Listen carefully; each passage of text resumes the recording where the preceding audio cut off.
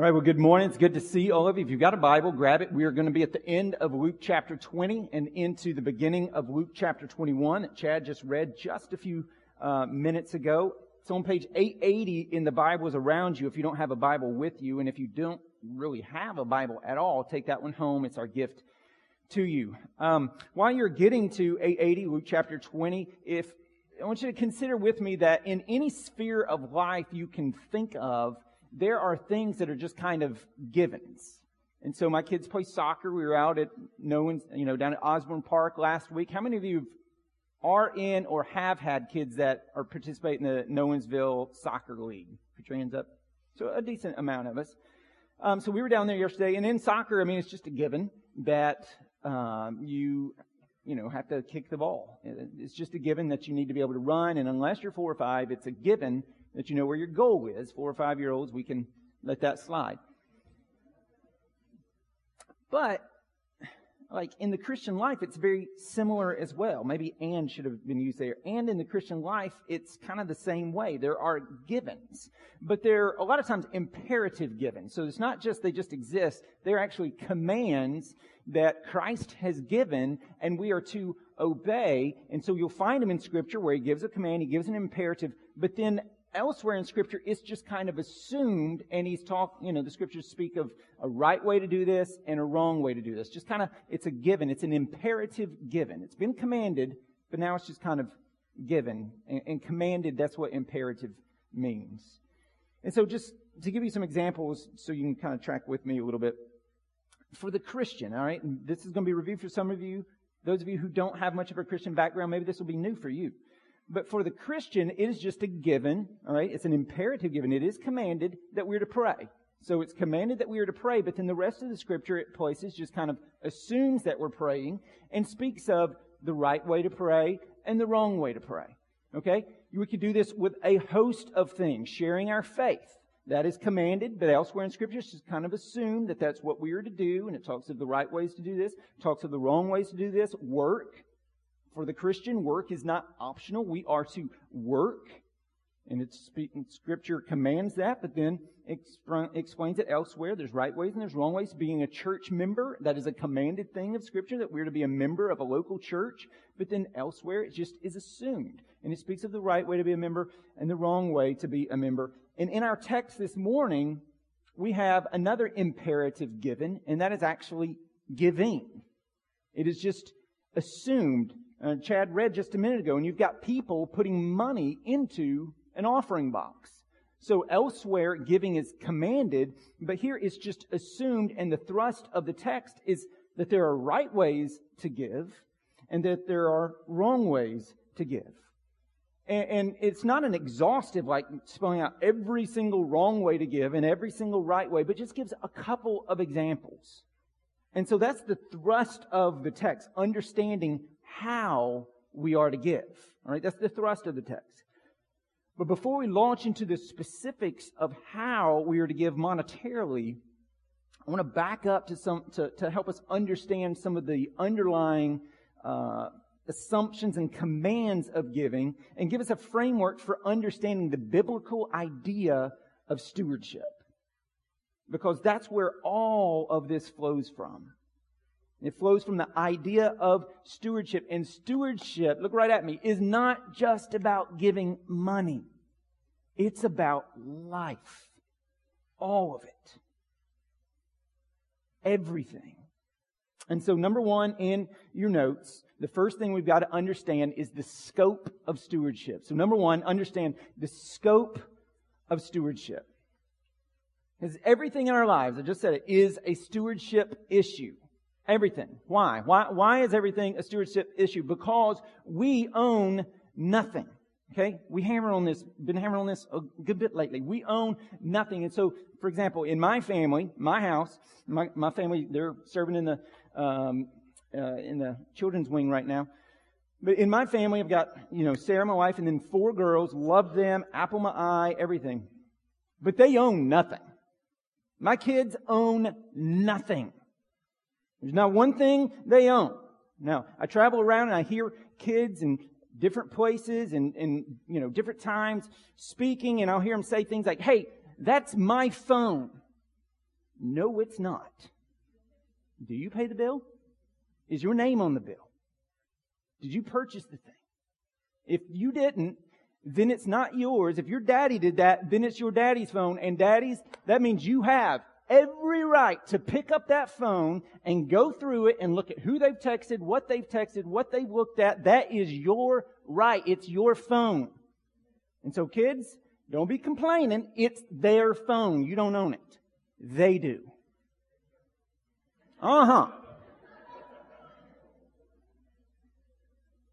My room. Wrong again. You pay the mortgage? You want it to be your room? Pay rent. My food? Nope. My shoes? Try again. So what we're getting at is, this is the same thing with God. We don't own anything. It's all His. So the idea of my car, my job, my money, no, it's not. It's God's. And He's given it to us. He's loaned it to us to use. John read Psalm 24, verse 1, with the whole thing, but verse 1 says this: "The earth is the Lord's and the fullness thereof, the world and those who dwell therein. For He has founded it upon the seas and established it upon the rivers." And so there's nothing that is inherently ours. Did we make the earth? Did we make the air that we're breathing right now? Did we make the water that we drink? Everything on the planet is God's. It's His. Every ounce of it is His. And so we've got to recalibrate our hearts and our minds to the theological reality that the house or the apartment we live in is not ours. It's God's. The trees in your yard are God's. The grass that you mow, or some of you may need to mow, is God's. It's God's. The garden that you planted is God's. The car that you drive is God's. The clothes that you are wearing and the ones at home in your closet are God's. The books on your shelves are God's. The DVDs at your house that you don't even use anymore but are just in the corner taking up space, they're still God's. The songs and the videos on your device are God's. The device itself is God's. The furniture you're sitting on right now and the furniture you'll be sitting on when you get home is God's. We own nothing. It is all His, and we are His managers. We just temporarily steward things that belong eternally to God. Everything is His. And so that means everything is stewardship. Everything. Your life, your time, your body, your mind, your job, the family that God's given you, or the singleness that God's given you. We are to steward these things, and so steward them well. Okay, understand the scope of stewardship. It's huge. We could stay here for a long time. But now let's get into the thrust of the text and understanding how we are to give. And so that's number 2 in your notes. Understand how we are to give. And of course, we should give to all kinds of different places and people, but it's to start with the local church. The first fruits go to the local church. But more than this text is more about what are some of the motivations and what's the mindset that we're to have as we give. All right, how are we to give in that regard as it reflects our mind and our heart? And again, not exhaustive at all, but there's 3 things here I think we would do well to pay attention to. And so the first one, 2A, is this: do not give as a pretense. All right, do not give as a pretense. So listen to this text again. "And in the hearing of all the people, He said to His disciples, 'Beware of the scribes, who like to walk around in long robes and love greetings in the marketplace and the best seats in the synagogues and the places of honor at feasts, who devour widows' houses and for a pretense make long prayers. They will receive the greater condemnation.'" Jesus looked up and saw the rich putting their gifts into the offering box, and He saw a poor widow put in 2 small copper coins. And He said, "Truly I tell you, this poor widow has put in more than all of them. For they all contributed out of their abundance, but she, out of her poverty, put in all she had to live on. And so Jesus is contrasting the sincerity of faith of this unnamed widow with the hypocrisy and pretentiousness of these scribes. And he's saying, don't be like that. Okay, don't be like these guys who have prayers that look long but fall short. I mean, just contextually, Jesus has been going off on guys like this for the last couple of chapters. Really, the whole entire book, he goes off on the hypocrites and the scribes and these men who live lives like this. But just particularly where we're at right now. Chapter 19, Jesus came into Jerusalem, triumphal entry. So we're in the last week of his life. And they began, he goes into the temple and he gets angry at what's going on in the temple. And he flips the tables over and he drives people out of the temple. And then they begin questioning his authority. And he calls all of them wicked servants who God is going to judge. And then here, he's teeing off on hypocrisy. Why? I mean, what's going on? Why is Jesus being so harsh? Calling people wicked sinners, you're going to go to hell. I mean, we've seen him be patient with a prostitute. We've seen him be so gentle with a tax collector.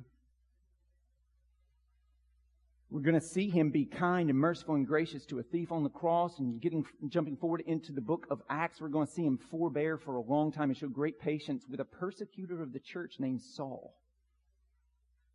But here, in the presence of hypocrites, we see him go off saying, verse 47, they will receive the greater condemnation. That loses a little bit. 21st century vernacular. What he has just said is that there is a special place in hell for hypocrites. That's what he's saying. It's harsh. And so again, why? Why is he so ticked off by hypocrisy? Because of the great grace and love that he has for hypocritical sinners.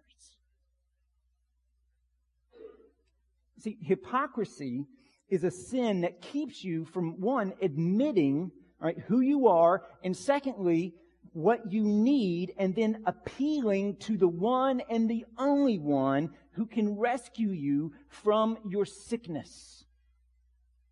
And it keeps you from seeing that.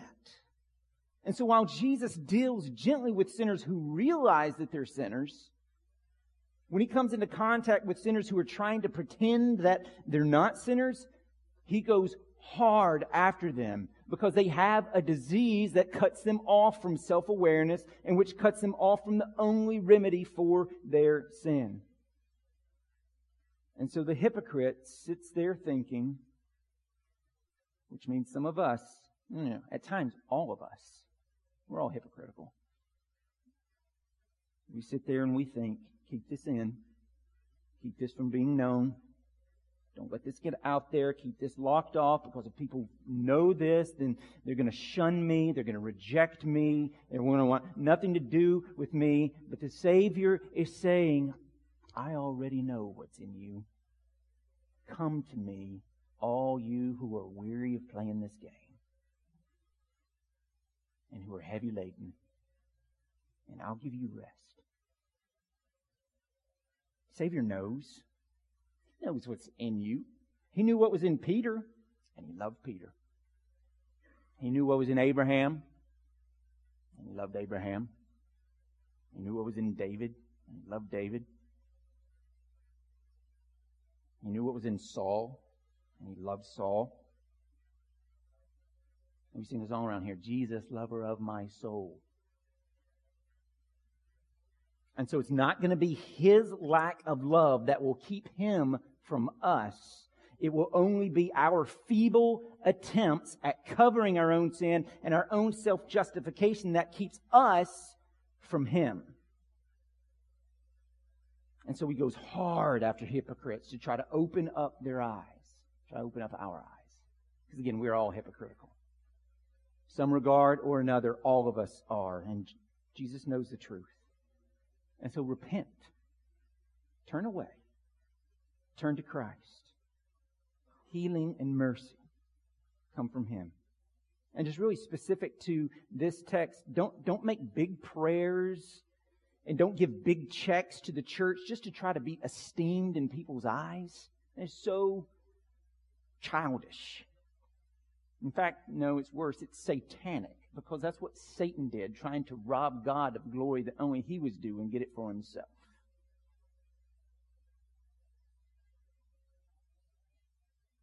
And so turn away from that and turn to Christ. Do not give as a pretense, and do not live as a hypocrite. All right? But if that's ways that we aren't to give, then if that's a negative, then positive. What are ways we are to give? Well, 2B and 2C in your notes. Give as an act of worship and give in faith. All right? Give as an act of worship and give in faith. We'll deal with the 2B first. Giving as an act of worship. And when I'm talking about worship here, I'm not talking like some emotion. Some of us think that worship is coming in here and getting a high off of, the music or whatnot. That's not worship. That's you trying to get a high. That's you trying to get a hit, trying to get a little spiritual fix that'll make you feel good for the rest of the week. That's not worship. Worship is a lot of things. It's a big thing, but one of the biggest things that it is, worship, is obedience. You worship God by seeking to follow Him. That's what a disciple is. It is a follower of Christ. And so you seek to follow Him. So when I'm talking of as an act of worship here, I'm talking in the sense of obedience, that we give as an act of worship and obedience. And so let's just do it. Tithing. Let's talk. What does the Bible say about tithing? Is that something that Christians should do? Or is that something that's just like the Old Testament, it's just an Old Testament thing only? Well, a couple of things here, and we're going to survey the whole Bible real fast as it relates to this. Number one, understand, tithing is the basic principle of the Old Testament. Right? It is the basic pattern of giving in the Old Testament. Why a tenth? I have no idea. We could speculate, but that's all it would be, so we're not even going to do that. But it's the basic pattern of giving in the Old Testament. And it shows up really early. So the Bible begins where? This is not hard. Where does the Bible begin? Genesis chapter 1, right? So tithing shows up first time in Genesis chapter 14, where Abraham gives a tithe to Melchizedek, the king of Salem. You get to Genesis 28, you see it again, and then it just rolls out from there across the law, the prophets, and the writings. Leviticus 27, Deuteronomy 14, 2 Chronicles 31, Nehemiah 14. These are some of the highlights, but the idea and practice of tithing is everywhere across the Old Testament. It is central to Hebrew life. Jewish people were to tithe on their cereal. So there goes some of our Lucky Charms. Their fruit, their livestock. All right, and it was paid to the Levites, who then had to tithe themselves as well. And so this is the absolute, unquestionable, established pattern in the Old Testament. Anybody who's going to tell you, secular atheists who hate the Bible are going to tell you that Old Testament, that's the established pattern. That's the first thing we need to understand. The second thing is this. Tithing is never stated as an obligation in the New Testament. Not once. Ever. Now, giving, that's all over the New Testament. Lavish generosity is all over the New Testament. All right, that we are to give that to the church, that we're to give that to the poor, that we're to give that to the needy. That is everywhere. But there's not one verse that states tithing as an obligation in the New Testament. Matter of fact, the word tithe is only used in a couple of places. One of them is Matthew 23, where Jesus is rebuking the Pharisees who are bragging about tithing their dill and their cumin. And He says, that's great, but you need to make sure you're focused on the weightier matters, like justice and mercy. And so that's the Gospels as it relates to tithing. And then you move across the expansion into the book of Acts. And then you get into the epistles. These are letters that different apostles or close associates wrote to various churches and individuals. And throughout those, tithing isn't really mentioned at all. And so the reason is because the New Testament's idea of generosity and giving isn't about tithing or a percentage, but generosity. Lavish generosity. And so since some people could give more than 10%, Paul talks about just giving generously, not out of our abundance. This is what the text just talks about, right? That's what the rich people did. But like the poor widow, out of our need, beyond our means. She gave out of her poverty. So it's sacrificial. That's the marker. Our giving is to be sacrificial. If it doesn't hurt, it's not sacrificial. And so that's why a percentage is perhaps not the best way to go about it, because for some people, their level of income is such that 10% is not a big deal. It doesn't really, I would just put it in savings. It doesn't really do anything. It's not sacrificial at all. I won't miss it at all. And so it's not sacrificial. And then it creates this notion that only 10% is God's, not everything. And so the New Testament does not lay down the tithe as a principle for giving. But, listen closely, neither does it dismiss it. Neither does it dismiss it. All right? So I want to be straight with Scripture on these things. If it says this, I want to tell you. If it says this, I want to tell you. And so it doesn't lay it down as an obligation, but neither does it dismiss it. You can't find a verse that says the tithe. Yeah, that idea, that's Old Testament. Forget about that. I think Alistair Begg sums it up really well when he says this. Since there's not a verse that says dismiss or a verse that says, that it's an obligation, Alistair Begg says, it's not unreasonable, therefore, to assume that the New Testament presupposes that the giving of God's people would be more than equal to the standard pattern of the Old Covenant. And so, say that again. Yes and amen. The New Testament does not lay down the tithe as a principle for living, but neither does it lay it aside. And so, therefore, it is not unreasonable to assume that the New Testament presupposes that the giving of God's people would be at a minimum equal to the standard pattern of the Old Testament. Because think about what Jesus does when, you come across different commands. Does he ever diminish them? And he always ups them. So you think about, you've heard it said, do not commit murder. And what does Jesus say? He ups it. No. Don't even get angry unrighteously. That's like murder. Well, you've heard it said, do not commit adultery. And what does Jesus say? No. He ups it. If you even lust after a person, that's like committing adultery. He always ups these things. And so trying to get our arms around this whole idea, it is a biblical truth beyond all debate that all of your money is God's. And it has been loaned to you to steward and use in ways that maximize the glorification of God's greatness in this world. And since Jesus affirms the tithe, because you think about Matthew 23, he didn't say, hey, you shouldn't tithe your dill and cumin. He says, that's great you tithe out of your spice rack. But also do these things. That's a good thing, but also he doesn't. So he affirms it. And so since, Jesus affirms the tithe, and since the letters of the New Testament neither command it nor dismiss it, again, I think then that the New Testament presupposes that the giving of God's people would be at a minimum equal to the standard pattern of the Old Testament. But that said, it would also, again, be ludicrous to think that giving 10% to the church settles the issue of good stewardship and sacrificial giving.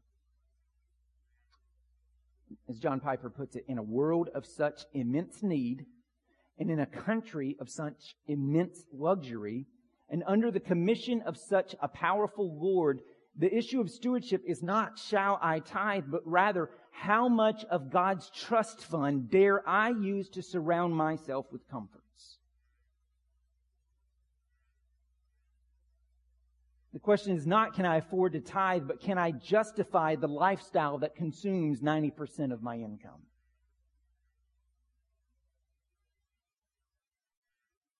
And behind that question is the question, do I love to use God's money to spread justice and mercy and spiritual hope in the world? Or do I prefer to embezzle His money to purchase more and more personal comfort? In other words, are you more like the superficial and hypocritical scribe, or the sacrificial and hopes in heaven unnamed widow? Scribe or widow? Superficial or sacrificial? These are questions we have to wrestle with. And so tithing is not the goal. Overflowing generosity is the goal. God gave lavishly to us in creation and in the cross, and He calls us to give lavishly as well. Because giving is every bit as much a part of worship as singing, praying, reading the Word, and sitting under the preached Word. It's a tangible and concrete expression of our worship and our submission to King Jesus. Tangible. And so give as an act of worship. But also give in faith. All right? To see, give in faith. Because look at this poor unnamed widow here that Jesus praises. She gave all that she had. 2 coins that we might not even stop to pick up because they are worthless. It's less than 1/100th of a daily wage. Together. But the gift that she gives here indicates a great truth about this woman. It indicates that she is trusting God completely, and it indicates a great truth about God, which is this, that He is worth being trusted like that. That you can trust Him like that, that you can put all of who you are and all of your hope in Christ. This lady was not owned, like many of us are, by our wealth. But she was free and content and confident that God is more valuable and more reliable than those few cents that she gave away. That totaled so little. But that's not the point. The point is it's all she had. It's not the size. It's all she had. She gave it all away. And so, brothers and sisters, do you trust God like that? Do you follow God like this widow? I'm not just talking about like giving all your money, but you giving all of you away. Does God have all of you? Or do you divide your life up into sections? God has this section. This is God's section, but everything else is my section. The earth is the Lord's and the fullness thereof. It's all His. Everything's His. You can't make a pie. He is the pie.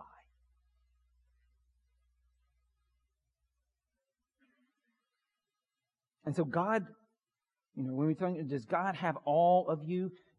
God doesn't want your money. He wants you.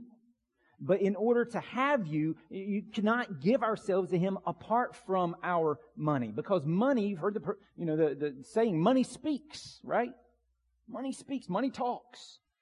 And it does. It says a lot about our hearts. A whole lot about our hearts. It tells where they're at. And so what does your giving say about your heart? Track your spending for a month. It'll speak to you. And folks, it's not about size. It's about sacrifice. And so do not look at your financial gift. I want to give you guys some hope. Those of you who maybe are struggling with income and you're feeling beat up right now. It's not about the size. It's about sacrifice. And so don't look at your financial giving on the outside the way the scribes do. Look at it on the inside the way God does. No one should ever think or that of others or of yourself that the small contribution of the poor are worthless, virtually. On the contrary, by grace, they are worth as much as anybody's gift.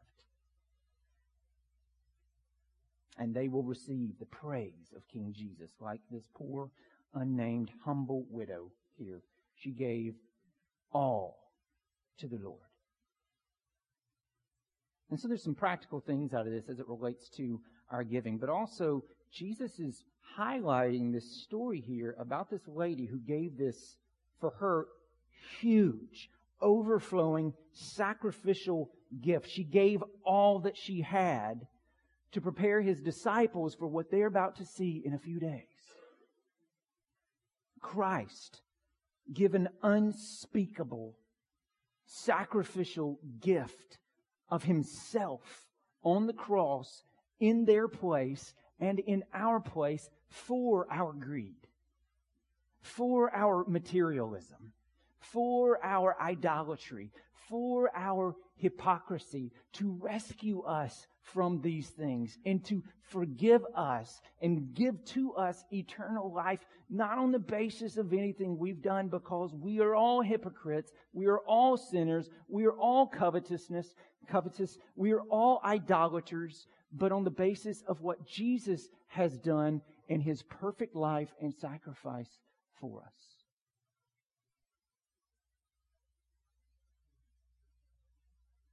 Friends, you are loved by Christ.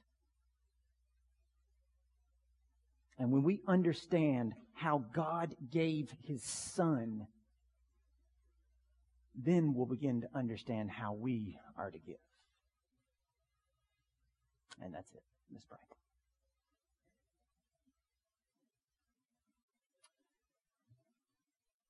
Father, again, we thank You that You are patient with us, and that You put up with us, and You bear long with us, and You do not quit on us.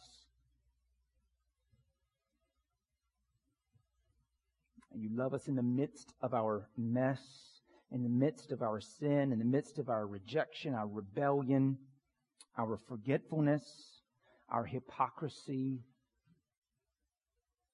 our presuming upon Your grace. And we thank You that You give the Holy Spirit to convict us of these things, that we might recognize them in us, Father. And so, Holy Spirit, we pray that You would open our eyes and help us to examine our hearts, and that You search our hearts and see if there be any deceitful way in us, and we know You will find plenty.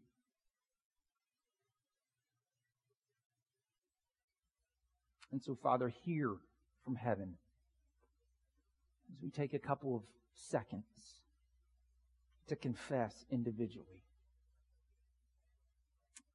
our sin against You.